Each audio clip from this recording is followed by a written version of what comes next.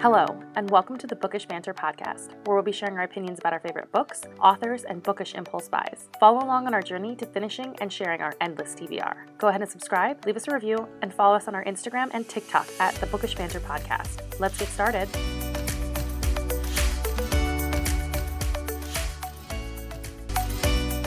I think it's fair to say you guys know I love coffee. I cannot get through the day without it, and somehow I've become the person who exclusively drinks Fable Grounds coffee. Every time I go on vacation, I think I should seriously bring some with me because nothing tastes like it. It's roasted in small batches in Maryland, and it's every book lover's dream. Fable Grounds has fandoms like Lord of the Rings, Six of Crows, and even some of our favorite Greek gods.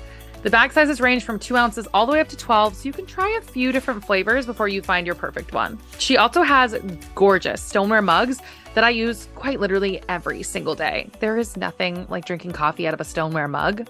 It is an experience, I'll say that. So check out Fable Grounds Coffee and use my code LLAMA10 to save on your next purchase. Hello, how are you? Good. How are you doing? Good. I'm very excited. I have a special guest on today. If you want to go ahead and introduce yourself. Yeah. Hi, I'm Sierra Spencer. I have written three contemporary romance novels. And today, actually, as we're recording, is my release day for my most recent one, Eastern Standard, which is a small town romance. And I'm sure we'll talk a little bit more about that throughout the podcast. But my other two books are also contemporary romances, and one is a hockey romance that I wrote with one of my friends, Mina Miles, and my debut romance novel came out last January, which is Developing Feelings, and that is a academic workplace romance. Oh my gosh, I love it. Hitting all the good tropes. Awesome. So we start off all of our interviews with a series of questions. So we'll start with the first one, which is, what is your favorite series? My favorite series, I had to think about this question for a long time, and I think my favorite series is the Off-Campus series by Elle Kennedy, which I don't even think is fair because it's a set of interconnected standalones. Yeah. But I just love them. Garrett Graham is just an ideal book boyfriend, and Elle had me hooked from book one, so I really love that series. Yeah, that's a great choice. I definitely went into that one thinking, I knew it was like friends to lovers, which is like my favorite trope. So I was like, oh, I'm gonna really, really like this. And they're not like friends beforehand. I think she did a really good job of like kind of making them that way. And I was like, okay, I'm into this. Yeah. Yeah. The Yes, only one I love don't that. like is accidental pregnancy. So I didn't read that one, but I have read the rest of the series and they're all really, really good. I so I skipped on my first read of this series. I did skip the last one, which I think is the goal, Yeah. because it has accidental pregnancy in it. And then I went over to the Briar U series and read all of those. And I was like, I can't just skip a book. Yeah. And Yeah. I didn't love it as much as the other ones, but it's still my favorite. They're still comfort reads, and but I think I read the deal more than anything else. So yeah. Yeah. Great choice. I love that. Okay. So what is your favorite standalone? The Love Hypothesis by Ali Hazelwood. Great choice. Great I choice. just it hits me in so many levels. Like I love meta like tropes, like Mhm. when Olive is talking about like fake dating in a fake dating book. It's so funny to me. And I'm also a graduate student, and I think Ali Hazelwood, coming from, academia herself, does such a great job of like really getting into the feels of what it's like to be a graduate student. And it's just banter is good, the comfort is good, it's relatable. So I love that book so much. That's a great choice. Yeah, we're big Allie fans here. So yeah, I love that. I like recently redid my bookshelves and I was like, okay, I think I am at the point where I have to like make an entire Allie shelf because she's released so many books and I have Yeah. like every single copy that you could ever have of them. So I'm like, yeah, big fan. Love that. Awesome. So who is your ultimate book boyfriend? Yeah, so I cheated again and I split this into two Perfect. categories, which is contemporary and fantasy, because I feel like you can't compare those two genres as well as like other contemporary books to contemporary books. And so contemporary, Garrett Graham, hands down, favorite series, favorite Okay. person. But from Blood and Ash, Castile, and specifically the first two books, Yeah, Hawk, Castile if in you the will. first. Oh my gosh, I love that. That's a great choice. I would say definitely for the first two books, Castile is a great book boyfriend. Husband, if Yes. you will. And that's totally Yeah. fair. I feel like I have a really hard time too because I'm like, okay, who is my ultimate? So I pick like mine is Jamie Fraser, which would be like fantasy and romance. So that's Uh-huh. how I do it. I'm like a Yeah, little of both. that's probably a good way to do it. But I couldn't pick between Totally them. fair. I love that. So who's your ultimate book girlfriend? I did the same thing. I split them. In fantasy, it's Lysandra from the Throne of Glass series. Great choice. Queen of Shadows, which is like I think her big entrance is just what my favorite read from that series. And she just I don't know, there's something about her that's kind of like a little salty, a little spicy, and like she's just really fun to read, I think. And then from contemporary, it's actually Lana Myers from the Mindfuck series. I Ooh. thought she's just so cool. She's so cool, and I don't know. I'd never read a series like that, and I'm a huge Criminal Minds fan, huge like I don't know. I love crime shows, Yeah, so Lana was so fun to read. So yeah, I have not read that one. I need to read it, but I haven't read it yet. it's really good, and it feels like it's kind of like I don't know, produced sort of weird, where you could buy one giant book and it has five of the smaller books, Yeah. but it made me feel very good about like my reading goals 2 years ago because it was like five books in one and they were all like 130 pages. So it was like, hey, five books off my list. That's Look great. at me. Look at me go. I've accomplished so much. I love it. Yeah, that one's definitely on my list this year. I need to read it, but okay. It's good to know. It's good to know. So, can you tell us a little bit about yourself, how you got started as an author, what that's been like? Yeah. My path to being an author is not linear. I don't really think anyone's is that linear. But when I started my undergrad, I was a psychology major, but I was also double majoring in creative writing, and I thought that like I wanted to maybe write short stories on the side or something like that. And then I went to grad school, and I had basically abandoned all aspects of writing in my undergrad and after and in postbac and all of those things. And then one day I'm sitting and I'm talking to who is now my editor in our office, and she is like, what's your ideal job? And so I'm telling her about my ideal job. And in academia, you can kind of go two ways. You can go into industry and or like UX or consulting or things like that, or you can stay in academia and become like a professor or a lecturer or something like that. And I didn't, there are aspects of both of those things that I don't really like, but the things that I like doing are actually more suited to the job I had before graduate school, which is becoming a lab manager and really like taking on the administrative responsibilities of a lab while also helping people out with like designing projects and stuff like that. And that's really what I wanted to be doing.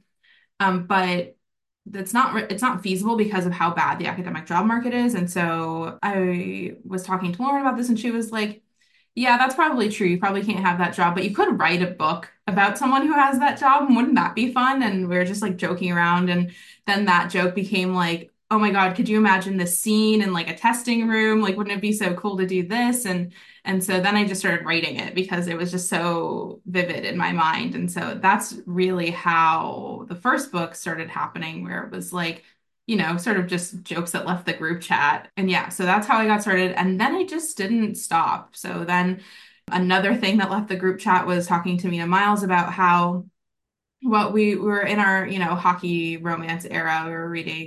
She was reading the deal for the first time, and I had read a few like Avery Keelan books, and I was really getting into it. And I was like, I just want a hockey romance where he's like a hockey captain and she just like is really into reading books and knows all of the tropes. And so she's like really helping her friends like set up meet cutes and like doing all those things and being really meta about it. And so that's how tropes became a thing. And then we've just kind of like snowballed from there, where like ideas are coming into my head and I'm writing them down on paper faster than I can have them. So yeah, so that's me. I love that. That's amazing. I always feel like I'm like, oh, one day I'll write a book. And then I'm like, no, I actually could never because I don't have an original thought. And I love that you guys had a group chat full of original thoughts. I don't know if they're original thoughts, right? There's this thing, and at least in, my other world of academia, where it's like nobody has original thoughts. There are just people who have thoughts and do something with them. Yeah. And so I think like right now we're in this like era of book talk or bookstagram where like people are putting out books, and some people are upset because they feel like they're writing them to tropes. Like you only wrote that Yeah. book because you wanted to put out a hockey romance, you only wrote that book because you want to do fake dating. And like so also, so what, like Right. people love fake dating, people love hockey romances. And I think if you can make strong characters like with good character development or good chemistry, then like who cares if you wrote a particular trope just because somebody liked it? Or maybe you read those and you're like, yeah, this is what I want right now, so this is what I want to write, and it's just a byproduct of like what is reading right now. And so I don't know. I feel like, yeah, anyway, I think no one has original thoughts. People just do Yeah. things. Yeah, I feel like it's so crazy how the industry has changed. I feel like even in the last year of marketing things with tropes and like out of context quotes and stuff, and it's like it's so crazy to watch it change. And Yeah. I agree. I think it's like exactly what you're saying, where you're like, okay, I would really want to read a hockey romance where it's like this, we love to break the fourth wall or whatever it is. And so Mhm. you're like kind of coming up with that. And I think it's fun because you know what you're getting into when you're reading it. And it's only people that are like in the bookish interwebs that know these things. Because someone like going to Target Yeah. isn't going to be like, oh, I know this is a fake dating book unless they read the back. You know what I mean? Yeah. Yeah, I love that. Yeah, totally. I think that being ingrained in the community, whether it be as a reader or an author, it's sort of like you're more conscious of those decisions. And sometimes it makes it hard to write where it's like, I want to put in a scene because I think it's fun and cute and whatever, but I'm like, is someone gonna read that and be like, you just wrote that scene to write that scene and it doesn't actually fit? And like, I don't know. Maybe I Yeah. did. Who cares? I like it. Right, right. Like it feels like almost as if you have like judges before Yeah. you even get to where you're going and they're like, "Oh, I know they did this to like check these boxes." So it's fair, but it's kind of like I don't know. I think for the general consumer, it doesn't affect people and Yeah. it's fun for us, like as readers to see that kind of stuff and be like, "Oh my gosh, she wrote this because she knows that like we know what a one bed trope is, you know?" Mhm. Right. Yeah, Exactly. I love that. So, speaking of the bookish interwebs, what has your journey been like being an author in the age of the bookish interwebs, the book talk and bookstagram communities and stuff like that? Yeah, for my first releases, I did a terrible job. I mean, I love those releases, but I had no idea what I was getting into. It was sort of like, again, like jokes that left the group chat. And so we're like, we'll just put out a thing. Like, it seems okay. And then, I joined Bookstagram like very close to when my debut novel came out, and I was like, I don't know how to market a book. I didn't realize that I needed to, and like all of these things because even I was reading a lot of books and I was on Book Talk and like scrolling on TikTok, but I had never really used Instagram as like a bookish platform. Hmm. And that's changed significantly in even the past 6 months for me, where like actually the strongest community I have for my books is on Instagram. And like I've talked to a lot of authors on Instagram. I've talked to like people who are arc reading my books, and it feels like such a really strong community that I wish that I did those things for the other two books, and I didn't. And so, yeah, it's just been a really steep learning curve. Yeah. And I think that even once you think you figured it out, whether that be like how to be like a good like conversational partner on Instagram or just like trying to cater to the algorithm, like it's always changing. And like, like it's hard. It's hard to be in this era of technology, especially how it interfaces with like books. Like growing up, books were just like paperbacks you picked up at Target or Barnes& and Noble or Borders, and then Hmm. you went home and you read them, and then maybe you had a friend who was reading them with you, but reading was sort of a solitary thing.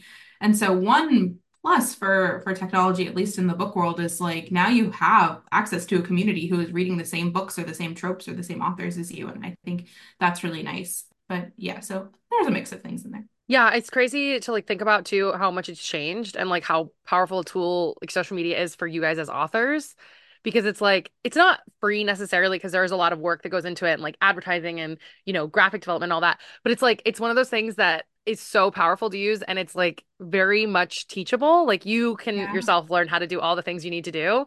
And you're right, it creates this really wild community and like I don't know. It's one of those things I'm like, I was in corporate America a year ago and now I like work for myself doing author stuff. So it's like it's crazy how much can change and like how cool I think the bookish interwebs are.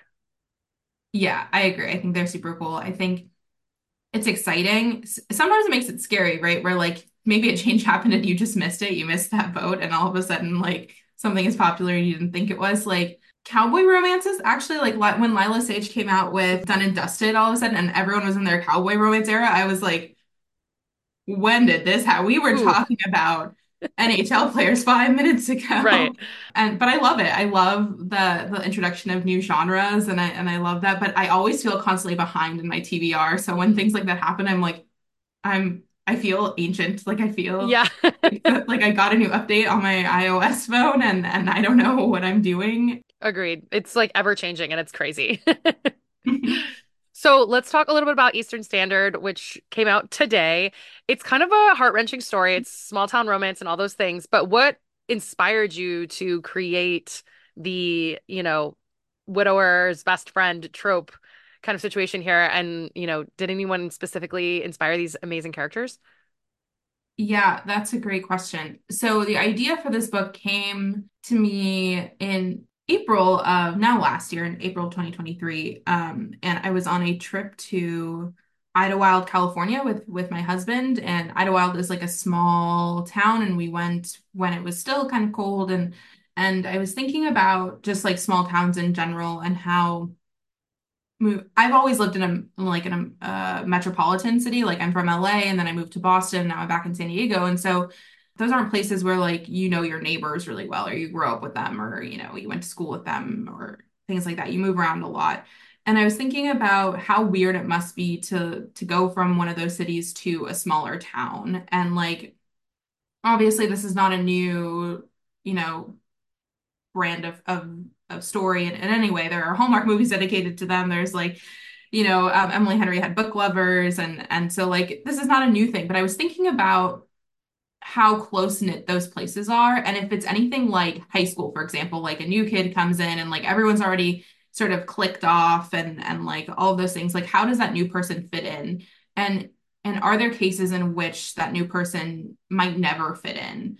And so I was trying to think about it from that perspective. Like small towns have this, stereotype of being really nice and friendly and stuff like that. And Connor Bay in my book is very nice and friendly, except to this one person. And so why wouldn't they be nice to this one person? And then that was making me think a lot about Gilmore Girls, which is one of my all-time favorite shows ever. And Lorelai kind of does that in that show where she moves from Hartford, which is not a huge town, but she comes from a background that is different from the town that she moves into. And they were accepting of her, but what if they weren't? And so I was thinking a lot about Gilmore Girls and Schitt's Creek and all of those things. And Schitt's Creek is a great example of moving somewhere where you most definitely fit in or you don't fit in.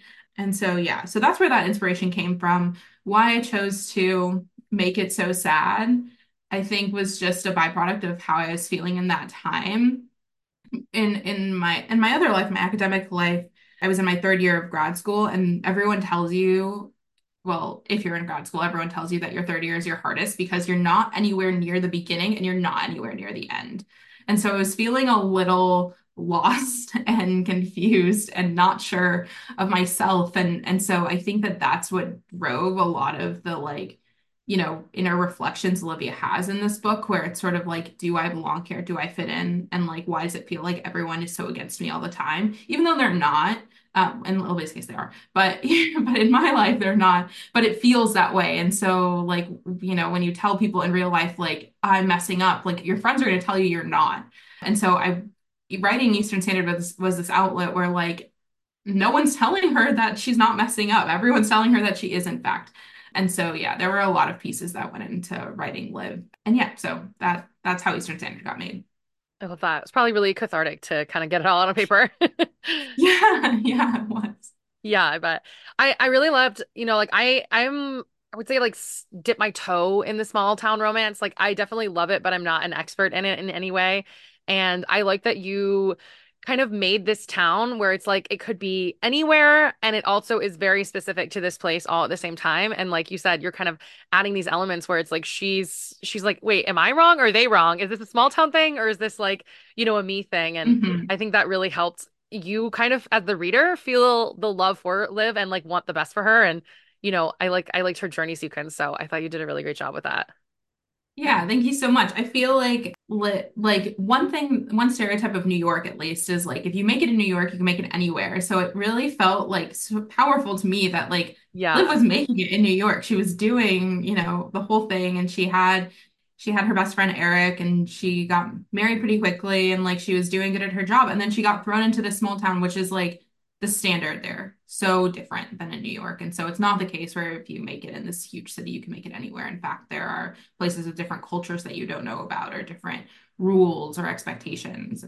And so that was an interesting thing to write. Yeah, definitely. Where did you get the idea for like her kind of getting into this Dharma and Greg style relationship and then, him passing away and then falling for the best friend. Where did that idea come from? Yeah, I think I don't I don't know if this is surprising to anyone, but her husband in my head was had passed away the moment I thought of this book. Okay. Like after I had realized that I needed some reason for them not to want to accept her. I was, what would make someone need to move to a small town when you live in New York? And it's sort of like, what are you looking for in a small town? And maybe that's connection. Maybe that's closure. Maybe you're like sick of the city. But Olivia to me didn't seem like she was sick of the city. It seemed like something had to have happened that would Hmm. bring her to a town. And sometime, and if you're looking for connection, then what connection is she missing in New York? And so then I was like, well, she could have lost somebody, and who would that somebody be?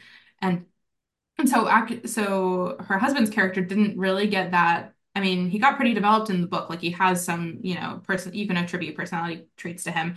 But like as I'm writing this, it was never going to be that he lived in this book. It was Yeah. always going to be Liv and Wit. And for a brief microsecond, it was like, okay, well, who's someone in town that like could be close could have been close to him that knows that, Liv isn't the antagonist in the story. She's not this villain. Hmm. Um, and and it was between brother or best friend, and brother felt too close. Yeah, Brother yeah. felt like I don't know if I could write that. I don't know if I'd want to read that. Like that feels Yeah. like not what I want to do. And so best friend who also like isn't ingrained in the town for a little while felt the best. Felt like I don't know, the best story I could tell in that case. Yeah, I loved that. I was very surprised going into it. I was like, okay, I know the tropes. I know what this is about. And I'm like, how is this going to be done? And I loved it. And I was very shocked that I was like, oh, am I attracted to this? So yeah, I was really curious what gave you that idea because I was shocked at the way you went about it. Like not as I was reading the description, I was like, how is this going to play out? And then as I was reading it, I was like, oh, I like this. Yeah, I was really worried about this release actually. It being so I mean, I read a lot of very fluffy contemporary Mhm. romances and now I'm trying to mark and like that's sort of like my community on my social media accounts is like hockey romances or fake dating or Morgan Elizabeth stuff. Like I love all of those things so much. So how am I going to market this book about this woman who loses her husband, very sad, and gets with his best friend? That seems like a hard sell. But I knew that once people picked it up and started reading it, that they would like it. And so, what things can I do to sort of inspire them to at least give it a chance? And that inspired my reason to work with Shay and Lindsay at Good Girls PR because I was like, I have no idea how to market this. If I was writing any other book, I think I could do it justice. But like working with them and like really working out that plan to release that book and do a bunch of ARC readers in the beginning and like scaffold the release like that was probably one of my best decisions I could have made. I love that. It's always great to hear. Big fans of them over here. So Yeah. I love it. So, was there a part of this book that you struggled to kind of put together, or any scenes specifically, kind of vaguely spoiler free, if you will? Yeah, I mean, a lot of it was a struggle in a way that you might not think, or maybe it's exactly what you think, which is like I was so scared of making Wit not likable. Like, in what world is it ever okay to have these feelings about your best friend's wife? And then once he passes away, like, what's going to make it okay for them to be together? And I think that there's probably still, readers who will read it and be like, nope, this is never going to be okay for me. And I think that's fine. But I was really trying to not looking for like an excuse to make it okay, but like really trying to give Wit the appropriate amount of personality and character development to make it really feel like he does not mean this with malicious intent. He obviously did not try to break them up. They got married and like he didn't really see Liv when they were married and all of those things. But now that he has this shot with her, like does he take it? Does he not? And I think that at some point in this book he decides, okay, I'm gonna go for it because neither of us are that happy anyway. So like who cares? And I think he compares himself a lot to Olivia's husband. So he's just trying to break that mold a little bit. And maybe being with Olivia feeds into that more. which is something that he grapples with throughout. But trying to write wit in a way that people fall in love with was really difficult for me. Not because I wasn't in love with wit, I was very much in love with wit while I was writing him, but just because that relationship felt very tenuous. Totally fair. I feel like it's a very fine line to walk, and making sure you do it right is probably really stressful. Yeah. Yeah, I love that. So, is there a part that came pretty easy to you, or like a storyline that came pretty easy? Yeah, I mean, writing banter in general, I feel like comes pretty easy to me, especially when the characters have good chemistry. And I think Wit and Liv's banter, or writing Eric and Liv banter, best friend banter is so fun to write, I Yeah. think. The scene that was the easiest one for me to write that probably got written in just a few minutes is I'm going to try to make this spoiler free. Olivia is talking to Eric on FaceTime Hmm. about something that had happened while he was away. And she says something and he drops his phone on FaceTime. He is so shocked by this revelation, and he picks it up and he's like, "What did you just say to me?" And like, "Are you saying this thing?" And she goes, "No, like I'm saying this thing," and whatever. And then he drops his phone again because she says something else. And I'm like, this has happened to me on a FaceTime call where I've said something and someone like just like throws their phone in like Yeah. a funny way where it's like I can see this happening on a phone call with friends, and you're like, why didn't you tell me this in person? Like I have so many questions for you. Yeah. And now I'm gonna have to ask you these things over FaceTime, and I don't know how to react. I'm not processing emotions well. And so that's one of my favorite scenes to write because I can picture it so vividly, and it just like, I don't know, came to me really easily. I love that. Yeah, that's a very genuine like friend reaction as well. So I agree. That was a really fun scene to read. Eric is a great character. I love it. So who's your kind of favorite character you've written across all of your books? Oh, that's a really hard question. I think that it might be Wit. It might be Wit because he was such a challenge to write, but Hmm.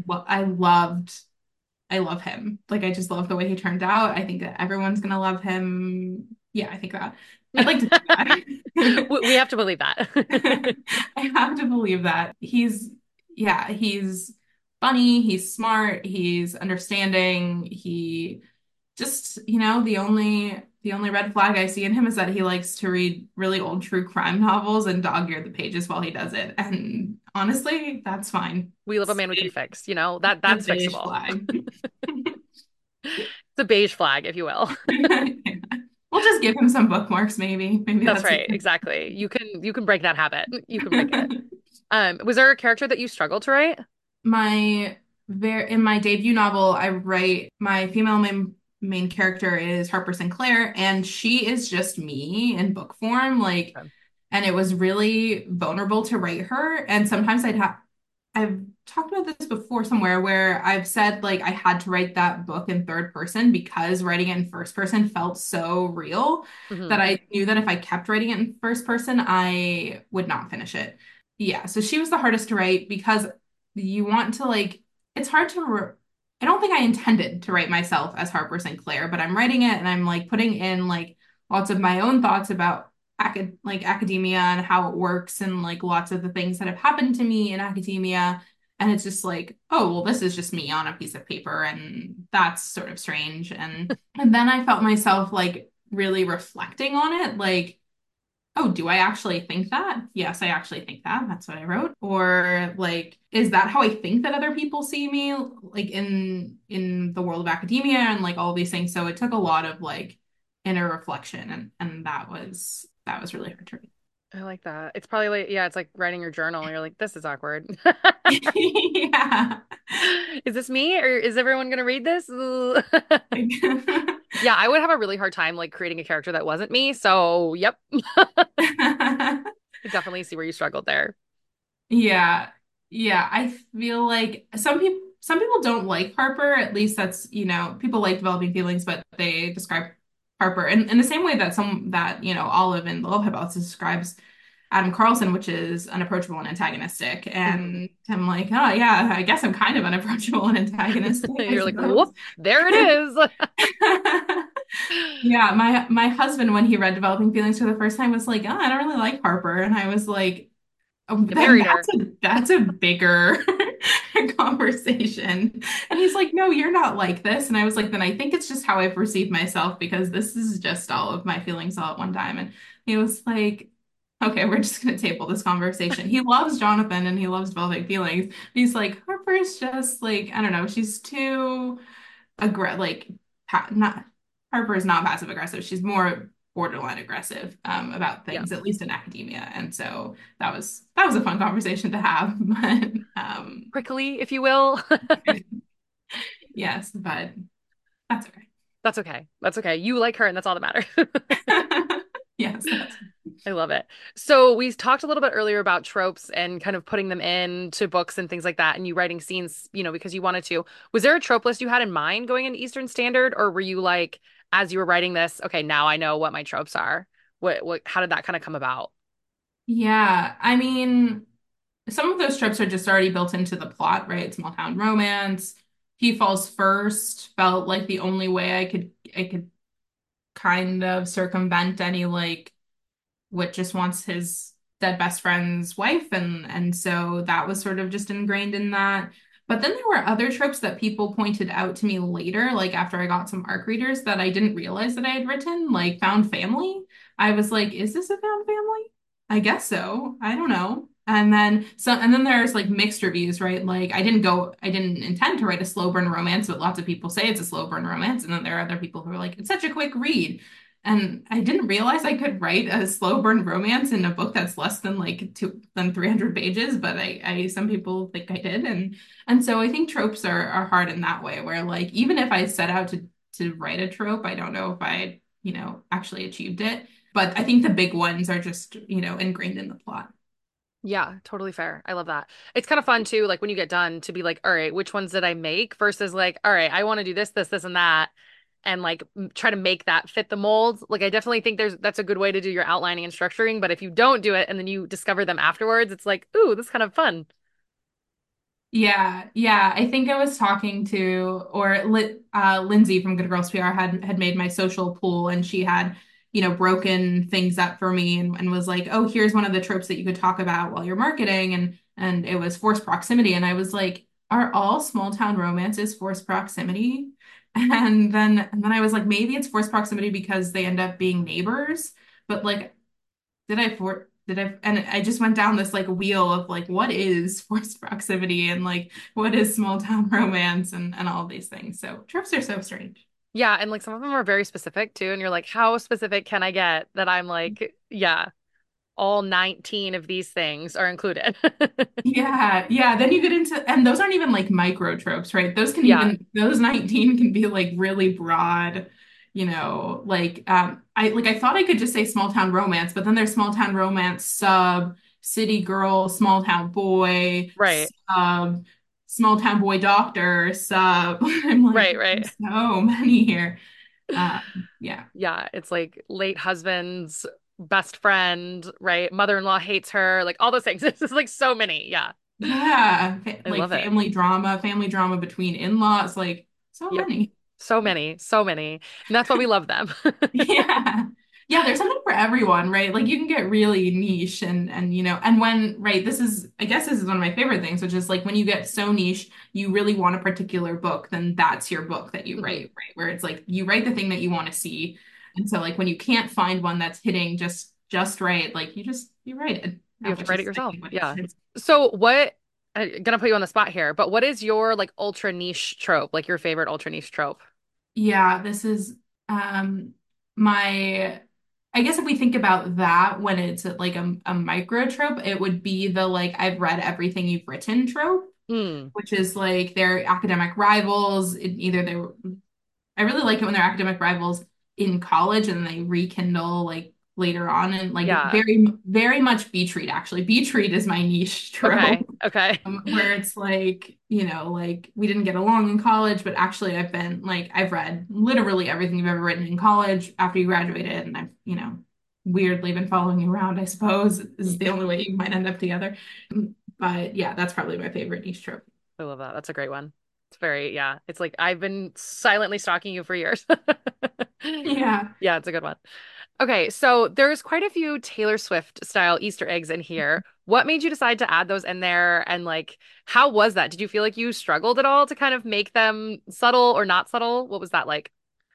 Yeah, I think that maybe this actually answers your previous question about tropes, which is like, what tropes did you go in thinking you were going to write? Taylor Swift is never an intention of mine. It just Hmm. is what happens to me where I'm writing a scene and I'm like, oh, she like there's this line in like Ivy or Evermore where I'm like, it fits so nicely in here. And so then I use those things and I make those Taylor Swift references and it's just like she lives rent free in my head. So at Hmm. any given time you could get a Taylor Swift reference from me, whether or Love it. not I intended to or not. And so in that way it wasn't that hard to include, Taylor Swift in here. And I think my dedication is to Lover and Evermore Girlies. This one's for you. And that came later. That came after I wrote this book. And I was like, this feels like a book that is for people who l- love, but are scared of the idea that it could one day not exist. Hmm. And that to me is Lover, and that to me is Evermore. And so those things came a little bit later. But for the smaller things like I've never heard silence quite this loud in one of the chapters and like I'm keeping you like an oath, like those things just came during while I was writing that scene.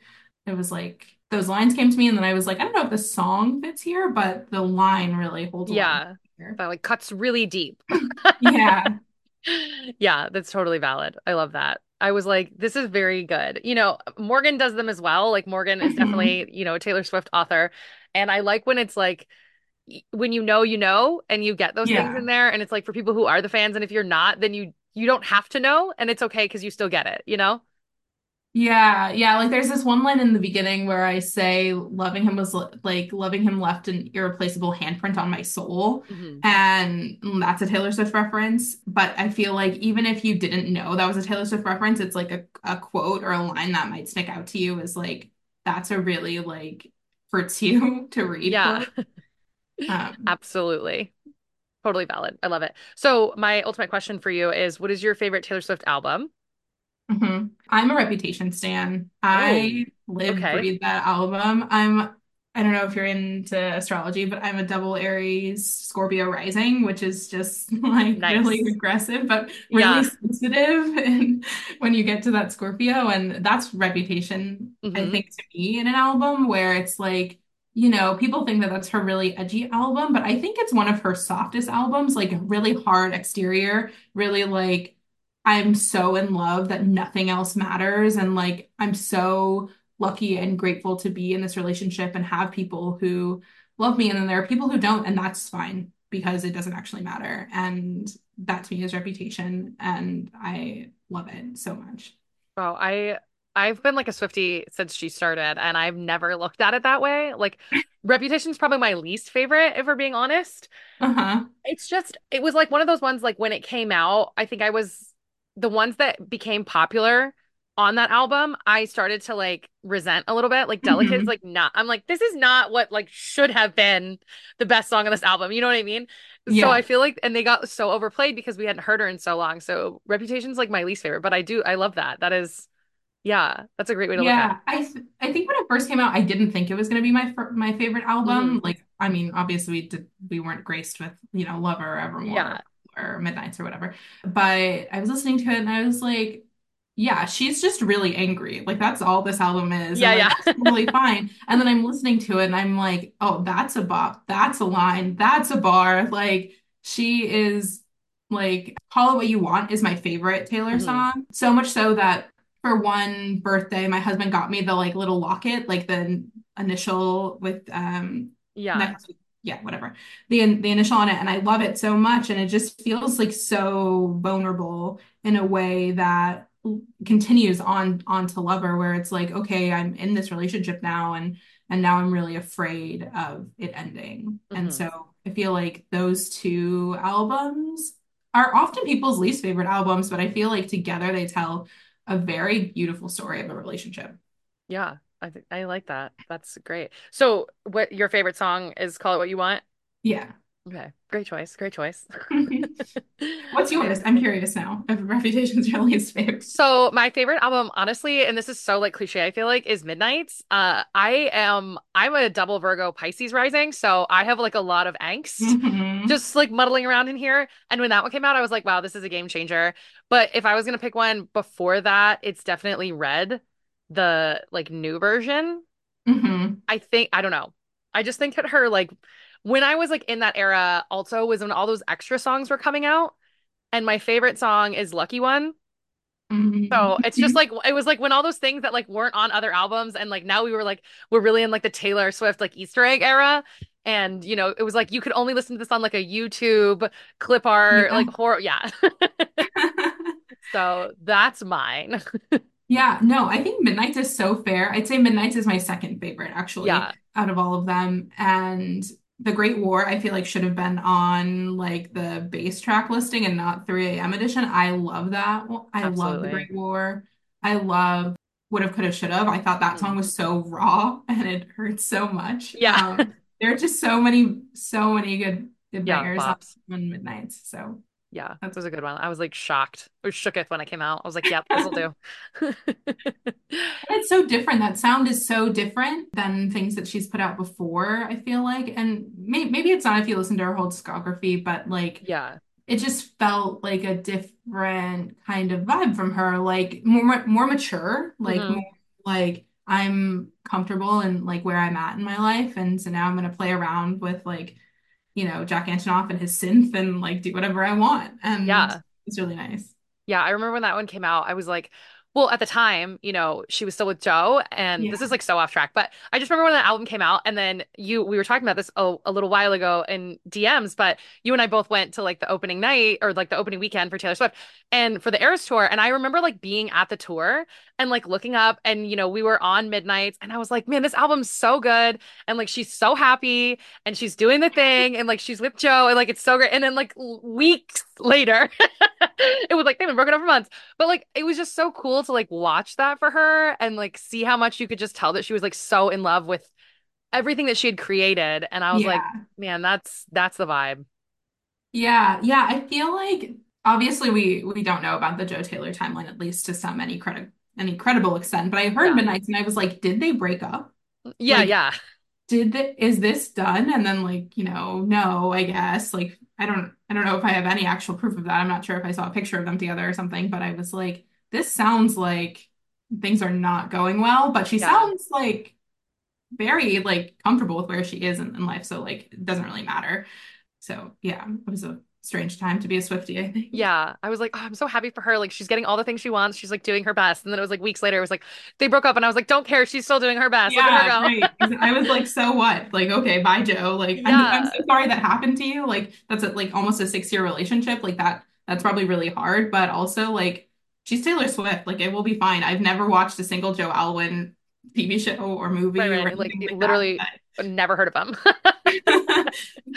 Right. Yeah. Oh my gosh, I love that.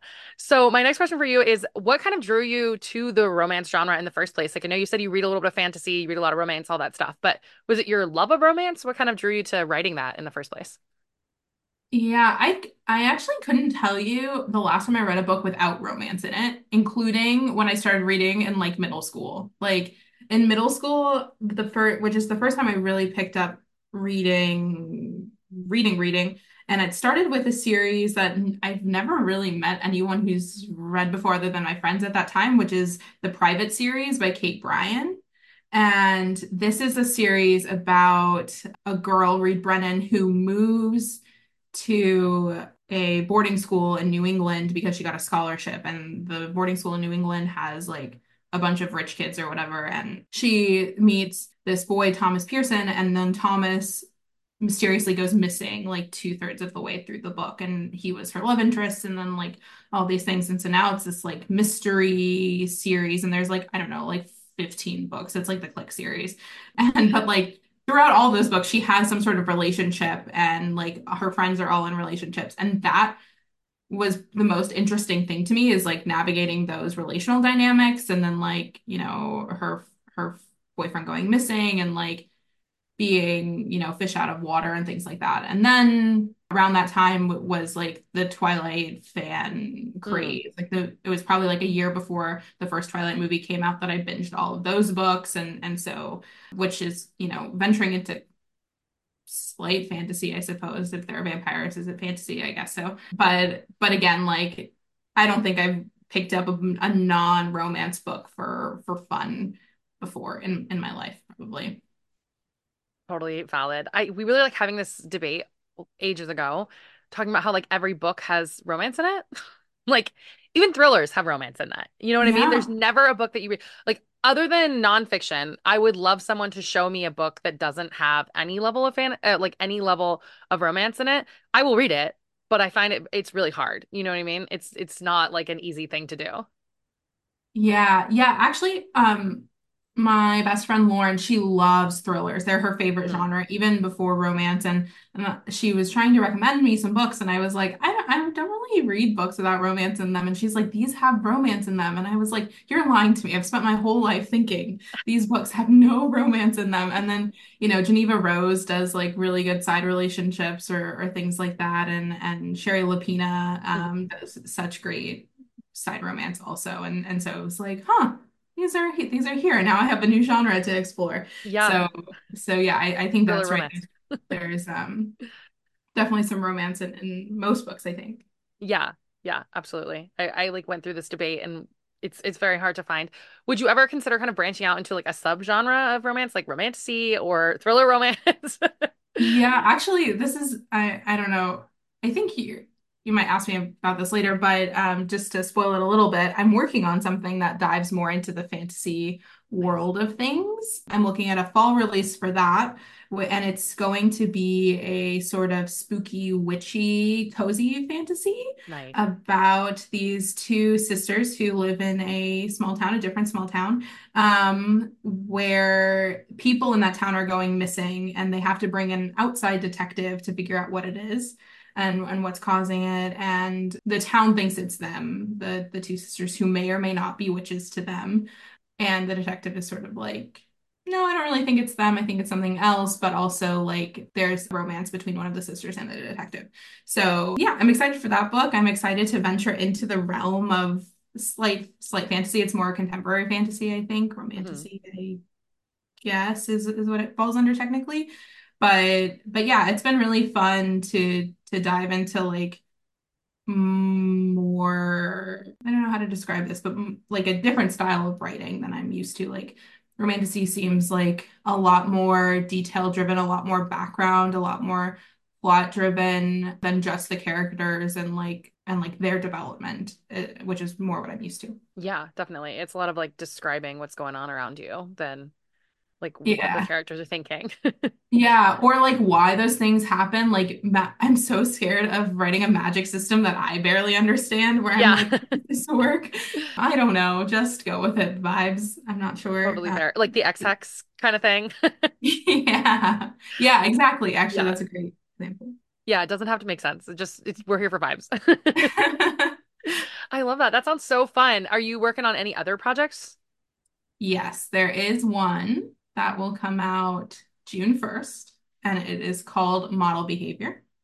And I haven't talked about this on social media yet, so congratulations, Bookish Banter Podcast. We had a big debrief on this. Big And scoop. it is a hockey player model fake dating romance. It's a PR relationship. And so it's I think that this is probably going to be a slow burny type romance where they really aren't like, it's not like, like we like each other a lot in the beginning. Now we're gonna do this fake dating thing, and then it's gonna like happen really suddenly. It's really just like, yeah, you're fine, you're cool to work with. Like our team thinks that we should fake date for publicity, and I'm not doing anything right now, so sure, sounds good to me. And so I think that it will be fun to write. I think that I wanted to write something fluffy after Eastern Standard. Eastern Standard was so heavy and Hmm. complex and the characters were just like really in their reflective thoughts and it's not that you won't get that from model behavior also, but I think that it will be more of the like I don't know, this is like a fluffy read that I want to experience on like a Saturday and I don't have anything to do and so I'm excited for that to come out. That's awesome. That sounds so fun. I love that. We love a good fake dating. Yes. Yes. Yeah. Big fans. That's perfect. Do you have any advice for any aspiring authors? Yeah, probably two pieces of my biggest advice are like write what you want to write and write it the way that you want to write it. Some people will tell authors to like, not edit as they're writing their first draft or you should write things in chronological order, or you should never write without an outline. Like sometimes scenes just come to you and they're like, really vivid and you just have to write them down anywhere you can. And that's writing. And I don't think anyone should tell anyone that it's not. And then the other thing is like, once you decide that you want your book to be a book, to set a release date and work backwards from that. Lots of people are like, I'll publish it when I'm done with my draft. And if you're anything like me, that could be a long time. That could Yeah. be years. That could be months. That could be weeks. And so setting a release date for me is often one of the first things that I do once I have a few chapters like stocked up and I know that it's gonna, be finished. Just because that helps me like motivate. I have pretty bad ADHD actually, and one of my characters in Model Behavior has ADHD, and he goes into that a lot in his inner monologues. But he and I both do this thing where we're constantly thinking about the end goal and then planning backwards because that helps keep schedules and it Mhm. helps like just sort through your thoughts and like really give you like a strategy for everything. And so I think writing what you want, when you want, how you want it, and once you know that your book is going to be a book, think about the end and work backwards because you can, release dates are really flexible if you haven't talked about them before or you haven't said it anywhere. And so, like, if you work backwards and you realize, actually, I need a few more months to work on this draft, you can always push your release date and it is less stressful that way. So, yeah, those are my two pieces of advice. That is really great advice. I've never heard that. And I really like that idea of you because I'm the same way. Like if I don't set a date, I'm like, I'll do this whenever. And it'll just be on my to-do list for the next 6 years. But like if you Yeah. say, okay, I'm doing it this day, and then you have to do everything in between, like that really puts not necessarily pressure either. It's just like and you can change it, but it's like, Yeah. yeah, you have to give yourself that moment to be like, all right, this has to happen, you know? Yeah, it's something that I do in my like daily life also. Like, it doesn't really matter when I'm doing it, but I know it has to be done by this day. Like, this is my hard deadline. Yeah. And if you treat it that way, like, I find myself being motivated to write and do those things more often.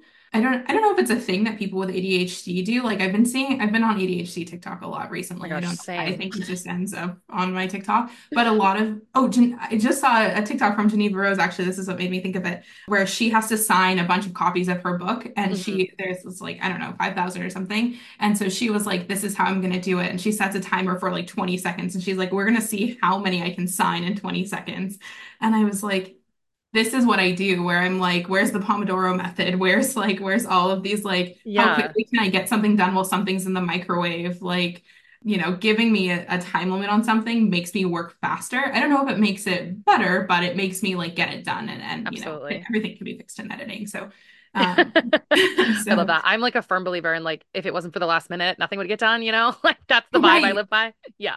Right. And so if you get to be the one to dictate that last minute, then like I feel like it just, is Yeah. helpful. That's really, yeah, it's very powerful for sure. So, what has been your favorite part of the writing process, being an author, all that kind of stuff? Other than my favorite part is like when an idea just comes to me randomly and I'm like, could this be a thing? And then like you write the first scene that pops in your head. So that's one of my favorite things. And then the other one is the first time someone tells you they're really excited about your book and like not like my husband Yeah, or yeah. but Best like friend. someone who like sees it on like Instagram or TikTok and is like, "Oh my God, I need it right now." And like that just gives me the biggest rush of dopamine that I've ever had in my life. And then it's so fun. So yeah, those are probably my two favorite things and just like the journey. Yeah, those are fun. Those are great choices. I love that. So, Mhm. my last question I have for you is where can everybody find you on the bookish interwebs?